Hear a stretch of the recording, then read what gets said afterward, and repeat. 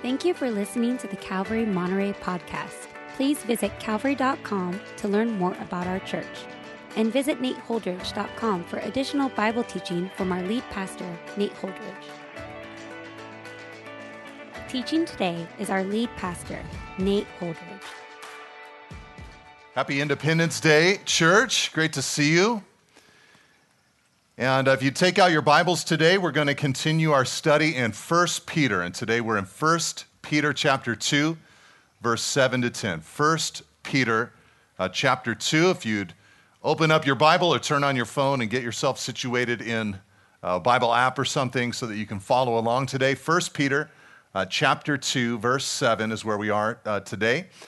And I want to thank Pastor Matt Kaler for a great message that he preached last Sunday. I felt like it was a timely word just kind of in the section of Scripture that we're thinking about here in 1 Peter of Jesus being the cornerstone that is rejected but also a stumbling stone, and how Zacchaeus was willing to allow himself to be humbled rather than offended at Jesus. He climbed that tree. He wanted to get the Lord, and what a beautiful picture of the gospel. And I love that word last weekend. I was out in Salinas last Sunday at Refuge Bible Church. Now, 5 years ago, we sent out Pastor Matt Gersandi, who was a longtime staff pastor here, to go to Salinas to plant a church.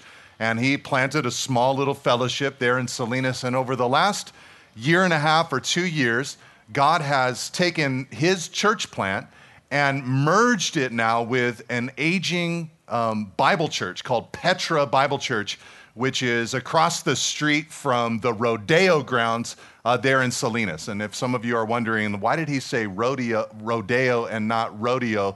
That's how we say it here. For some reason, you go to the rodeo everywhere else, but in Salinas, you go to the rodeo. So across from the rodeo grounds, that's where this little church exists. And it was, like I said, an aging and dying fellowship. I got to meet the elder that kind of brokered the deal of bringing these two churches together, 93-year-old man who loves Jesus. And he was just so happy to bring these two churches together. And so I'd called Matt earlier in the week and just said, hey, I'm not going to be preaching at Calvary this next Sunday, and I don't know if you need a break or not. But if you do, let me know, and I'd love to share the word there. And he got back to me and said, this has been the gnarliest ministry week of my life, and I need help, so if you could come out. So I was able to share the word with them, and it was just a blessing, and God is doing a good thing there. He's blessing the Gersandi family, blessing the church there. So keep Refuge Bible Church in your prayers, a sister church of ours, or I guess a daughter church. I don't know how you say it, but we love them. All right, 1 Peter chapter 2, verse 7. I think I want to start this teaching by something I was thinking about recently with the generation that I'm part of. I was born in 1978, and I got a whoop somewhere. There's another 78, yeah. So what they say is that if you were born in that year, you're kind of at the tail end of what's called Generation X, Gen X. And Gen X, we were known as the slacker generation. I don't know if you guys know that or not. And our music that we produced really kind of caught that vibe. You know, we came out with Pearl Jam and Nirvana and Sonic Youth and Snoop Doggy Dogg, Gen X. And, the whole vibe was we are skeptical, and we just don't trust anybody, and we want to do as little as humanly possible. And a lot of this was driven by what we were dealing with. You know, our generation was the first generation to deal with widespread divorce in the family, so many of our homes were broken. We were discouraged by that. The AIDS epidemic was on the rise, and we were panicked and scared about that. Drugs, cocaine, was a really big deal. And my whole life, I heard about kidnappers. You got to watch out for kidnappers. They're around every corner. Don't get in that van. Don't take that candy. Super worried about. We couldn't even go trick-or-treating without worrying that there was razor blades up in there. I mean, it was just a scary moment in human history. And so we had that kind of skeptical mentality about life. But they say that there was an event that changed a lot of us in our generation, in that generation, and that it happened on 9/11 when the Twin Towers were attacked. And on that day, a lot of Gen Xers, because we were all young adults by then, in our early 20s to late 30s by that time, a lot of Gen Xers were actually the heroes of that day. But after that day, a lot of Gen Xers were mobilized from being slackers to something else. A lot of them got involved in the military. Many discovered a love for country. Many got serious about life for the very first time. Even marriages amongst that generation skyrocketed after those events. Many people kind of looking at each other saying, it's time for me to make a commitment and to be serious about the life that's in front of me.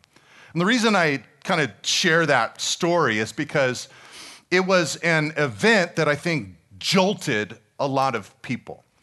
And Peter, as he writes the book of 1 Peter, he thinks that the event of moderate persecution for the church that he wrote to, that was turning into more significant forms of persecution, he thinks that that event would have an identifying push on the church that he wrote to. In other words, they should be coming to grips with who they are and what they're supposed to be about as their Christianity began to be marginalized in their society. And I personally believe that we're in a similar moment today. I don't mean to be really discouraging about it or anything. I'm pretty positive about it. I'm excited about it. But I think that when Christianity is pushed to the margins of a society, it has the opportunity to come to terms with what it is, who we are, and what we are meant to do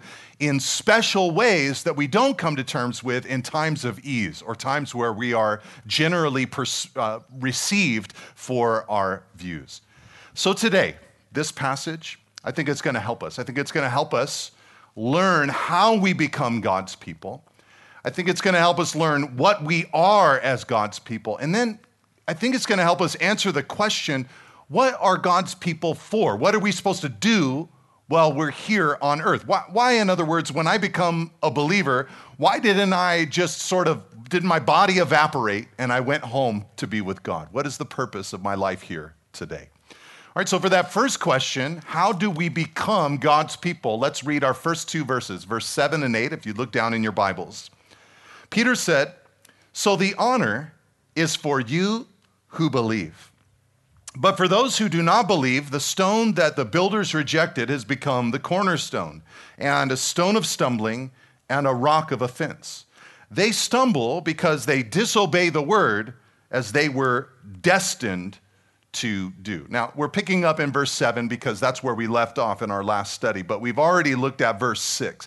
And if you look in your Bibles, you probably have verse 6, 7, and 8 sort of typeset in a different kind of way, as if they're poetry or quotation or something like that. And that's because Peter, in verse 6, 7, and 8, is quoting from 3 Old Testament passages. Just bang, bang, bang, 3 Old Testament scriptures that he puts into his letter. And every scripture that he quotes from talks about this thing called a cornerstone or a stone of stumbling or a rock of offense. It's like he picked every stone, cornerstone, rock related scripture from the Old Testament prophets and threw them into his letter at this point. And all of these verses are meant to highlight something about Jesus' identity. We saw this a couple of weeks ago, that Jesus is the cornerstone on whom the church is built. We are God's house, and Jesus is our guide. He's our foundation. He's the one that we're built upon.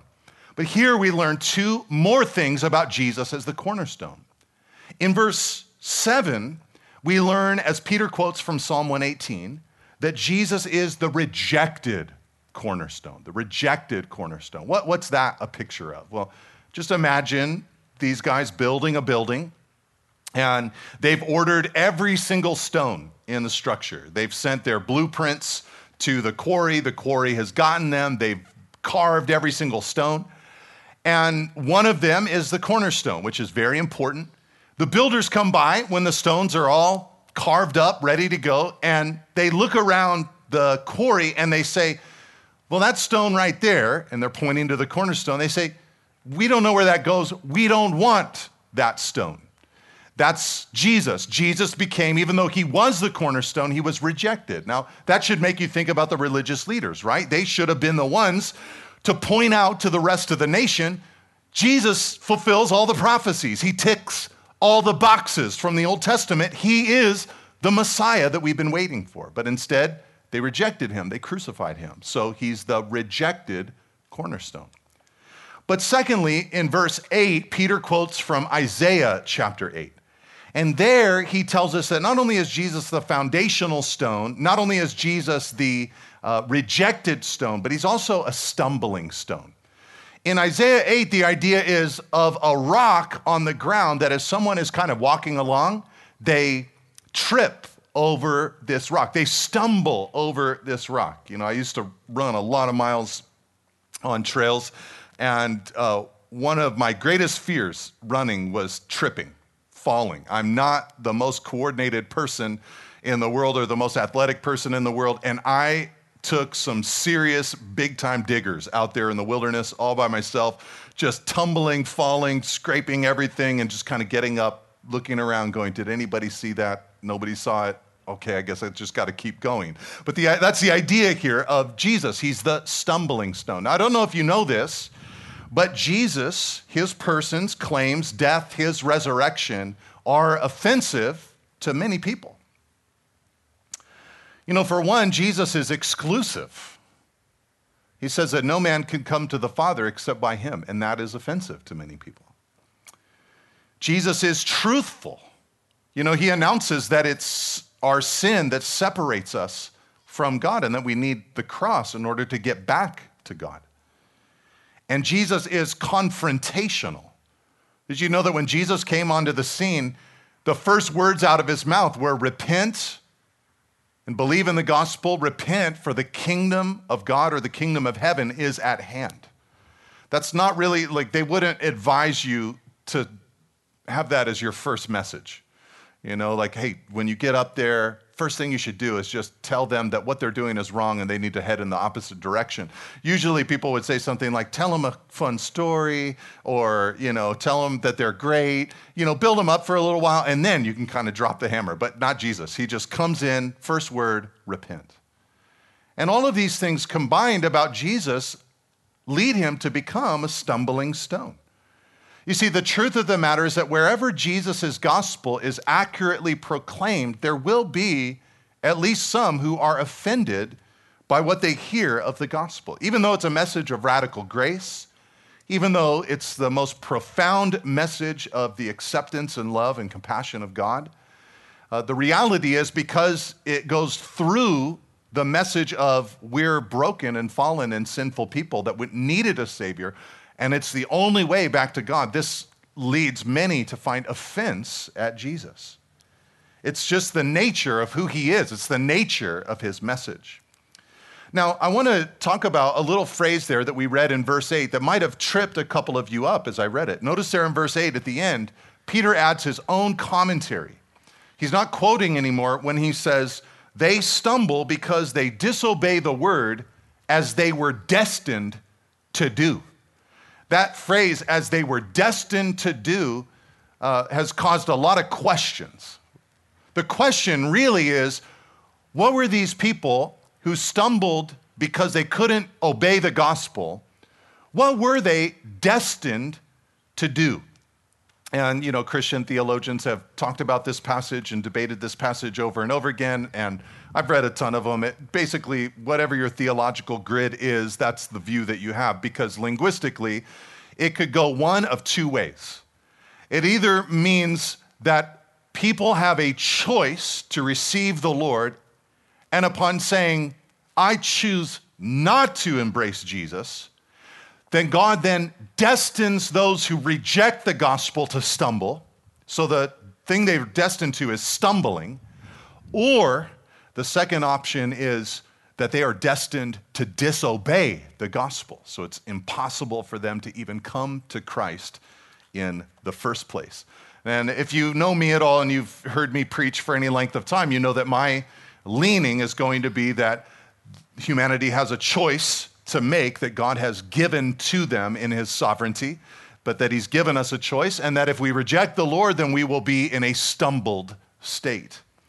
But the reality is that even if human disobedience is part of God's plan, human beings are held accountable for their actions. It doesn't get human beings off the hook. Remember Judas Iscariot? There were prophecies about him, but he was held accountable for his own decisions, his own actions. You see, human disobedience is never presented in Scripture as something that's final or something that is irreversible while someone lives. Anyone can turn and repent and receive the gospel. And some of you guys know what that's all about because you've lived it in your own life, right? You know, you were running from the Lord for a period of time, perhaps, and resisting him, stumbling at the identity of Jesus, and then a moment came where you submitted your life to Christ, and he came into you and saved you from your sin.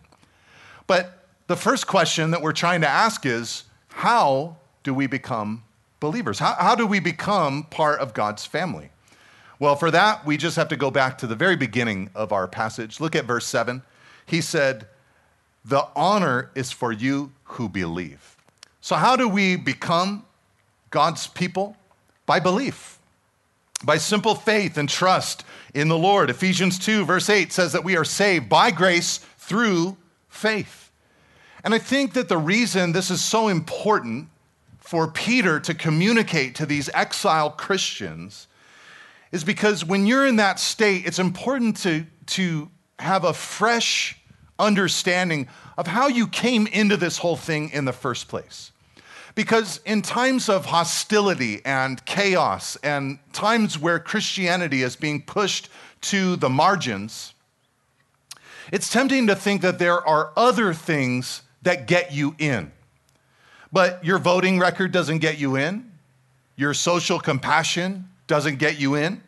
Your attendance at Christian events does not get you in. Your acts of service do not get you in. It's the reception of the gospel that brings you into God's family. And this is really important for exiled people to kind of have a fresh understanding of, because like I said, in times of hostility, we generally start creating like two big buckets that we think everybody falls into. You're either X or you're Y. You're A or you're B kind of thing. And I told you in a previous sermon on 1 Peter that a lot of times the Christian experience will be one where you feel homeless, like there's no category for you to fit in on certain things. You know, I don't know if you've ever had the experience where somebody finds out that you're a Christian, which means that you believe the message of the gospel, but they've got like 100 things in their mind that they think, well, if you're a Christian, then that means I know what you think about these extra 100 things. You know, like some people have talked to me like, oh, you're a pastor, you're a Christian, and they think that that means that they know how I feel about guns. I'm like, how do those two things go together? I haven't given you any clue whatsoever how I feel about, I mean, I'd like one. If someone has a free one, I wouldn't mind it, but I'm more of a baseball bat kind of guy, but I just haven't really like come out with that or said it's like a biblical position or any kind of thing like that. But a lot of times, in times of hostility, we put people in categories. But the gospel belief does not mean you have to feel one way or another about guns, vaccines, masks, politics, race, government, big tech, etc. There's going to be nuance and discussion in all of these areas, and hopefully we can love each other through them. But exiled Christians will find themselves at times unable to be labeled or put into a particular camp. And so we've got to remember that we're in by what? Faith. Faith, trust, belief in the message of the gospel. And before I move on to the next question of what we are, just look at the phrase there in verse 7 again. He says, so the honor is for you who believe. You guys, it's an honor to have Jesus. Amen? It's an honor to be a believer. It's an honor to have this incredible message from the Lord. And this was huge for these Christians that Peter wrote to receive, because they were beginning to be rejected by the Roman Empire itself. And to know that even if they were, to borrow a modern word, even if they were canceled by their society, that they were honored by God would have just been a powerful thing to help them through some of that rejection.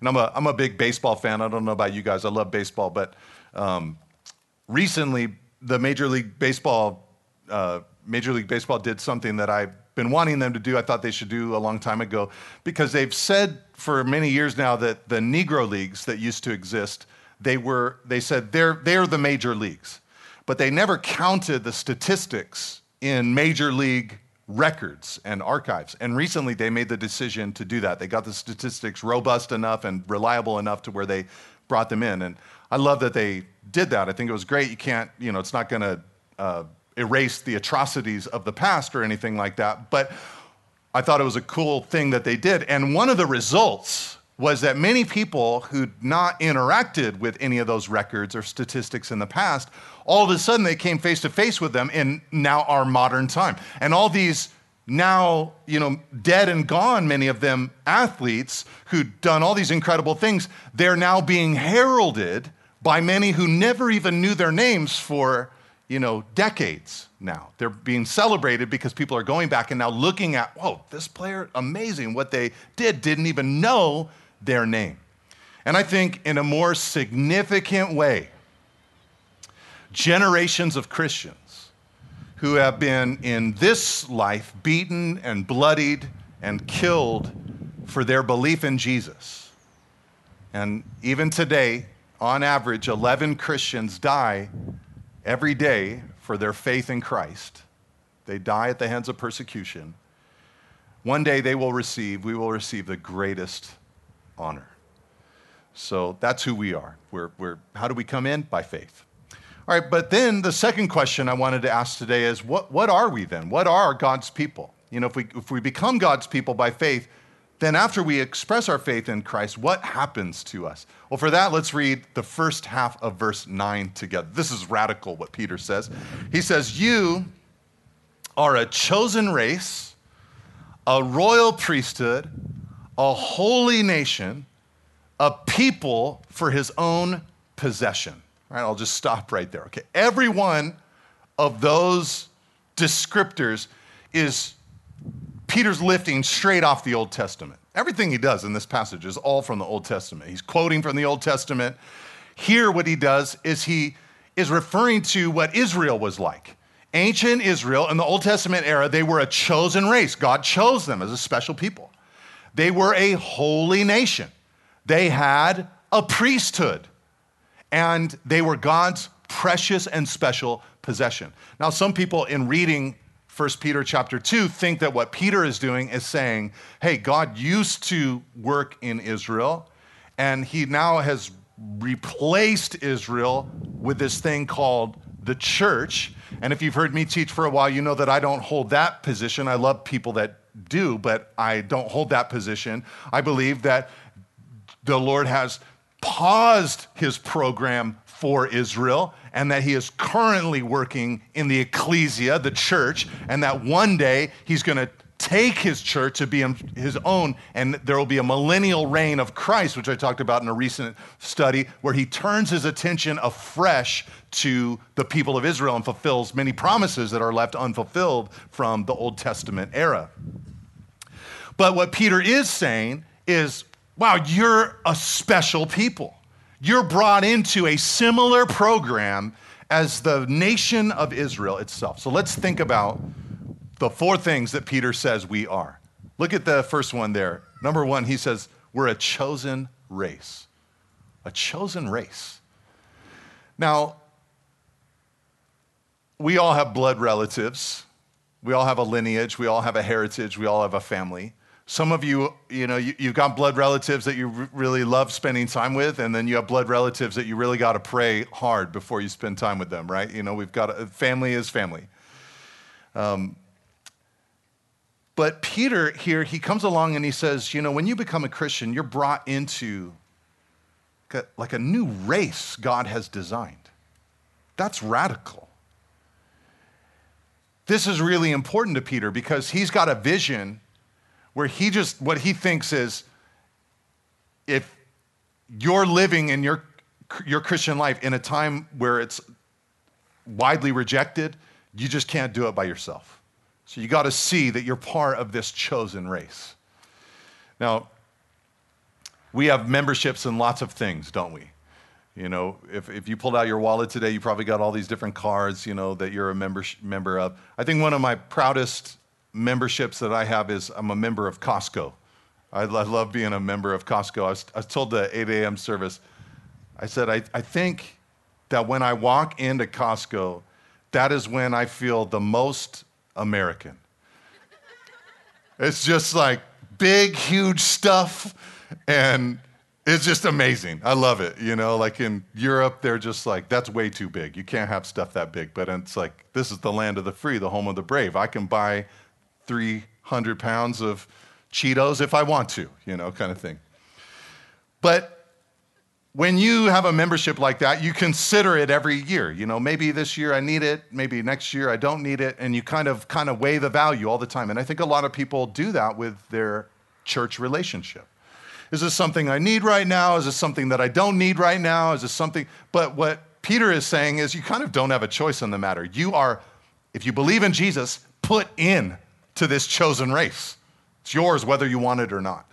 And so we've got to understand this about who we are. But secondly, look at there in verse 9, he says we are a royal priesthood, a royal priesthood. Now let's just put on our thinking caps for a second and think about this phrase from Peter, because some of my favorite stories in the Old Testament happen when kings, royals in Israel tried to operate as priests, and it never went well.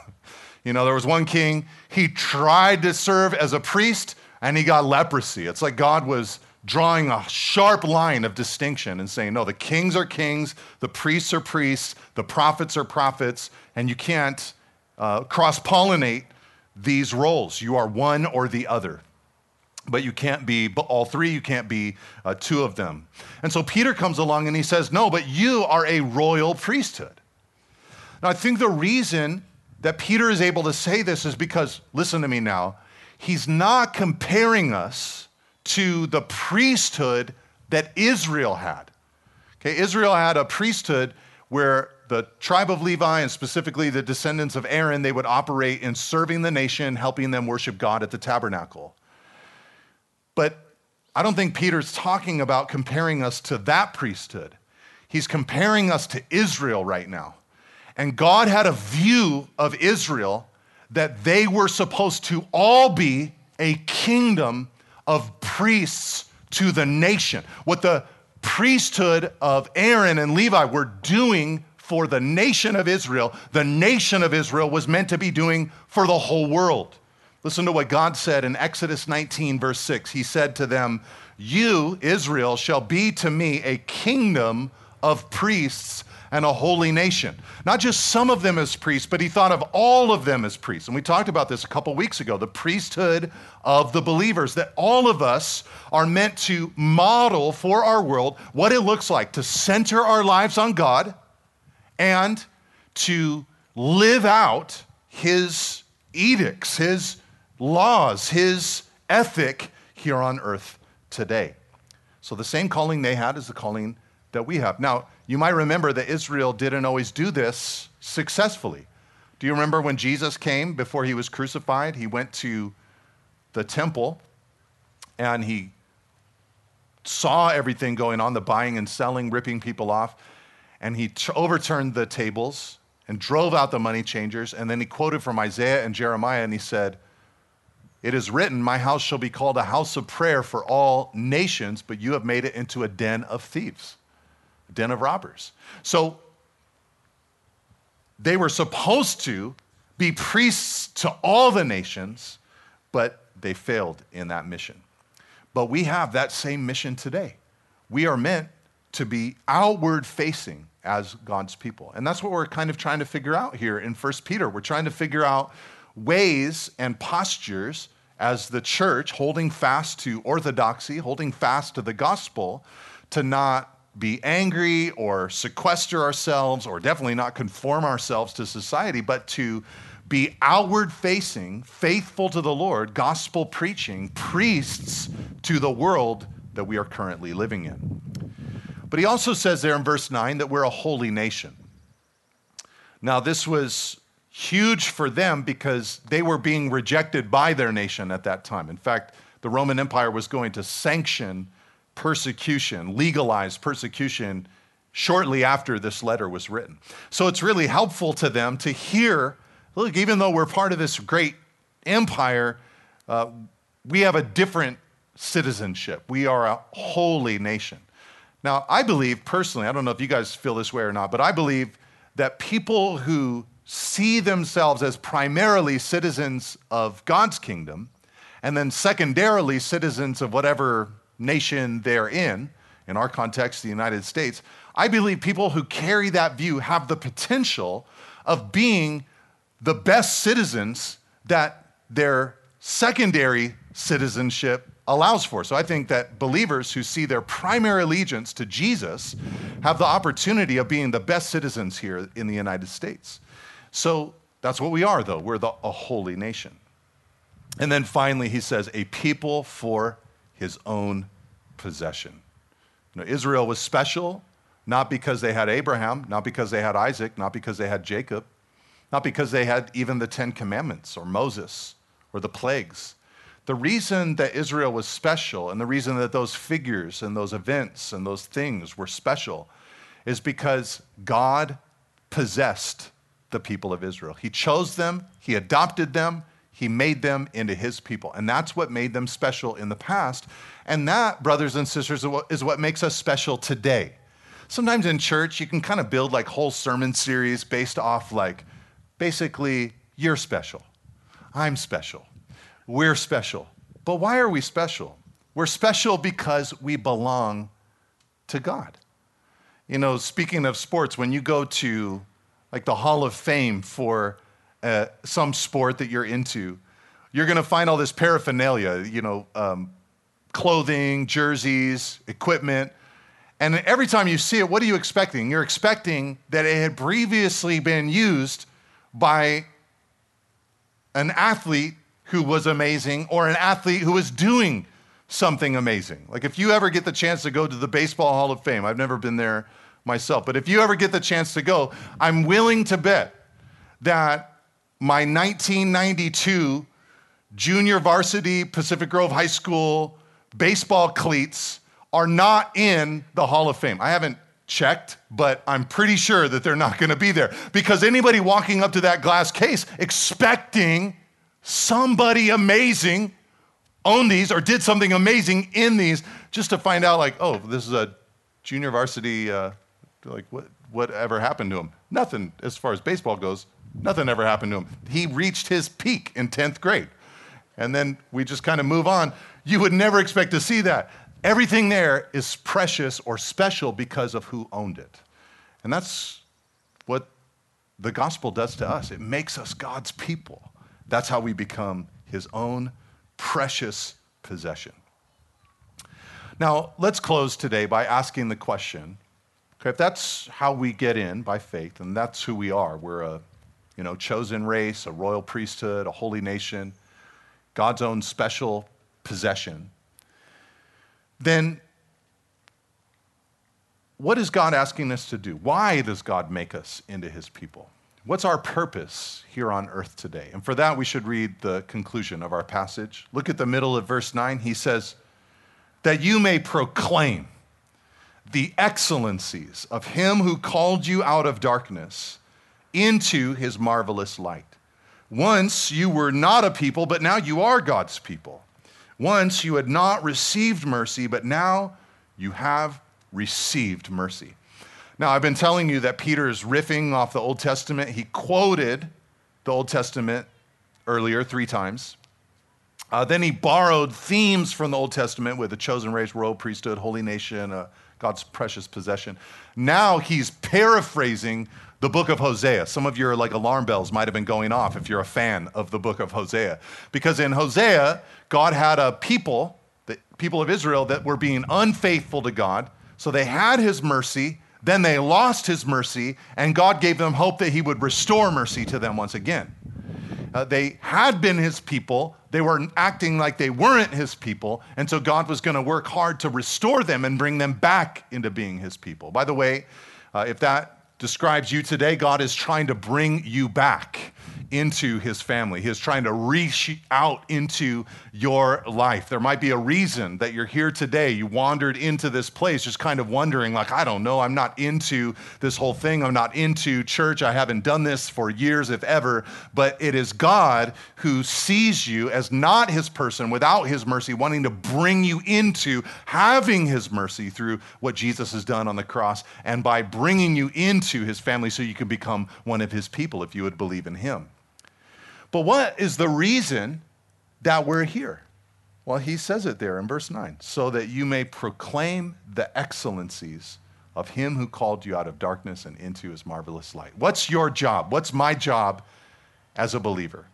My job is to proclaim the excellencies of God. That's my job, to proclaim how amazing God is. Now, part of this proclaiming of God's excellencies, it is something that we do vertically. We were doing it earlier today when we were singing songs to the Lord. Every once in a while, we'll sing a song, because Paul said in Ephesians that we should sing to one another in songs and hymns and spiritual songs. So sometimes we'll sing a song where we really are just singing it to each other. I'm so thankful, though, that we don't do the awkward thing where in songs like that, we look around at everybody like, hey, I'm singing to you, and now I'm singing to you. I like that we just keep it forward. That'd just be awkward. Let's not do that. But so sometimes our songs are to each other. Well, most of the time our songs are to God. We're singing to the Lord. We're declaring to him his excellencies. And by the way, I thought the band was rocking today. That was so good. I loved it. I love that guitar that Riley was playing. That was just incredible. But And this is an important part of proclaiming God's excellencies, is proclaiming them to God. Some of you struggle with anxiety or you struggle with depression. And if that describes you, you're in a really big club in the church. There's a lot of us. And I've found, for me, that declaring God's excellencies to God is one of the best ways for me to climb out of that state. I kind of liken it to being in a deflated hot air balloon, but I'm sitting in the basket, and as I'm praising God, just down in the dirt, like, all right, what do I know about God? And I think of an attribute of his, and I start rejoicing in that about him. It's like the hot air begins to fill the balloon. And pretty soon, as my praises rise, the balloon begins to take off. And now I'm lifted up. As I'm lifting God up, since I'm attached to him, it does something to me as well. So it's good for us to proclaim God's excellencies to God. But really here in this passage, that's not what Peter's highlighting. He's saying we need to proclaim God's excellencies to everybody else, to the world that we live in. That's what Israel was supposed to be doing. Holy nation, chosen race, royal priesthood. They were supposed to be sharing with the world who God is and how amazing God is. So what is our mission? Well, it's really simple. We're to declare God and his goodness for the rest of our lives, that he took us from darkness and he brought us into light.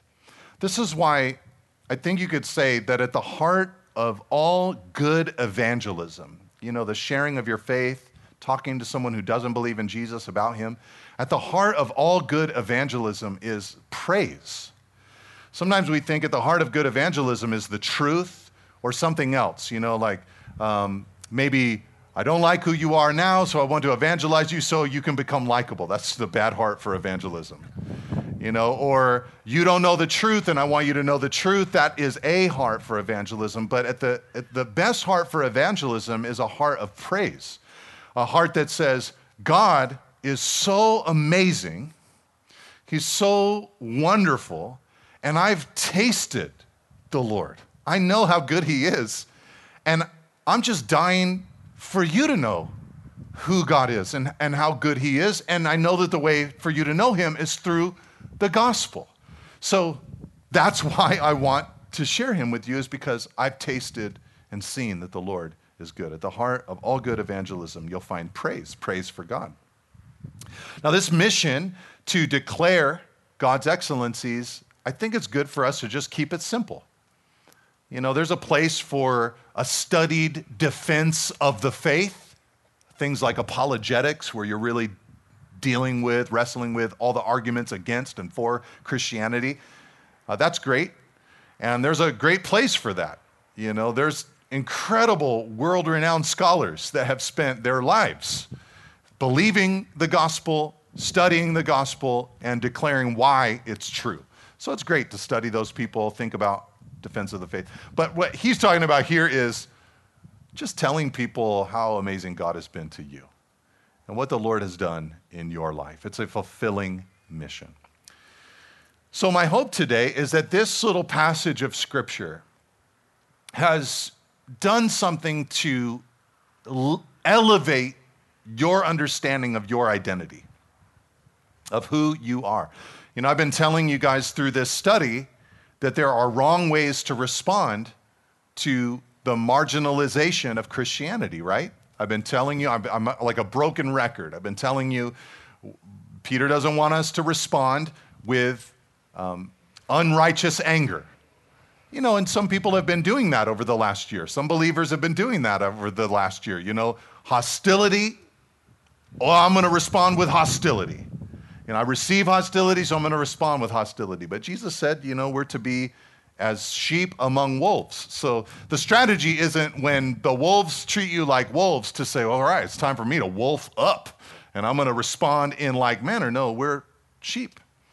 And so we got to trust the Lord, and we can't lose our witness in the way that we respond.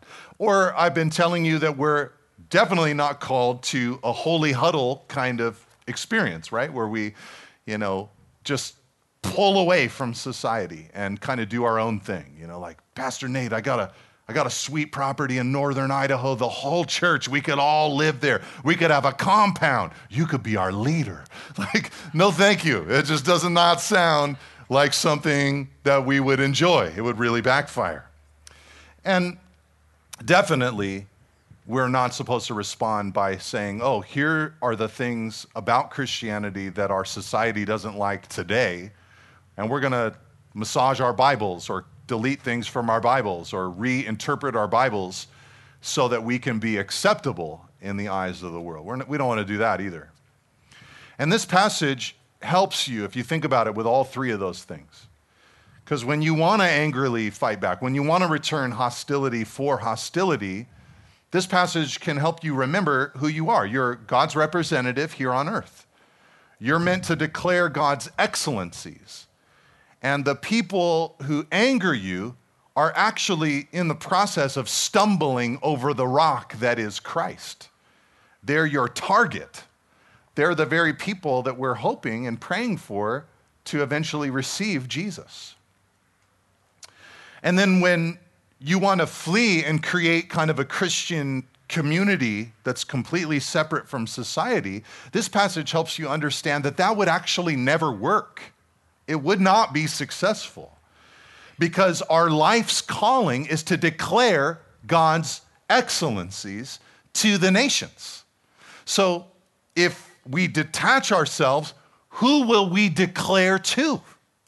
In a sense, you could say that a detached Christian community is actually a disobedient Christian community because they can't declare God's excellencies to anyone else. And when you want to conform your convictions or the Bible itself to whatever society approves of today, I mean, you got to remember they're going to approve something else tomorrow, so be careful. But when you do that, when you want to do that, you have to remember that you are honored to have Jesus. You are a holy nation. You've been brought out of darkness and into the light. The Word gives you the truth. You belong to God, so it doesn't matter if society won't have you. In other words, because you belong to God, when society comes along and says, well, we don't want you, your attitude should be, well, it really doesn't bother me because I belong to God. So if society won't have me, it's fine because God will have me. What Peter is doing is trying to call us up. I think if Peter were here today, in a second I'm going to invite Janine to come up. I wish I could invite Peter to come up, but Janine is awesome too. But if Peter came up, I think what he would do is he would look at all of us and he would say, you guys are important. You're really important to this town. You're important to this community. You are a chosen race, a royal priesthood, a holy nation. You are his people. So let's declare his praises to the world that we live in. Thank you for listening. If you would like more teachings and information about Calvary Monterey, please visit calvary.com. You can also find books, teachings through the Bible, and articles from our lead pastor at nateholdridge.com. Thanks again for tuning in. See you next week.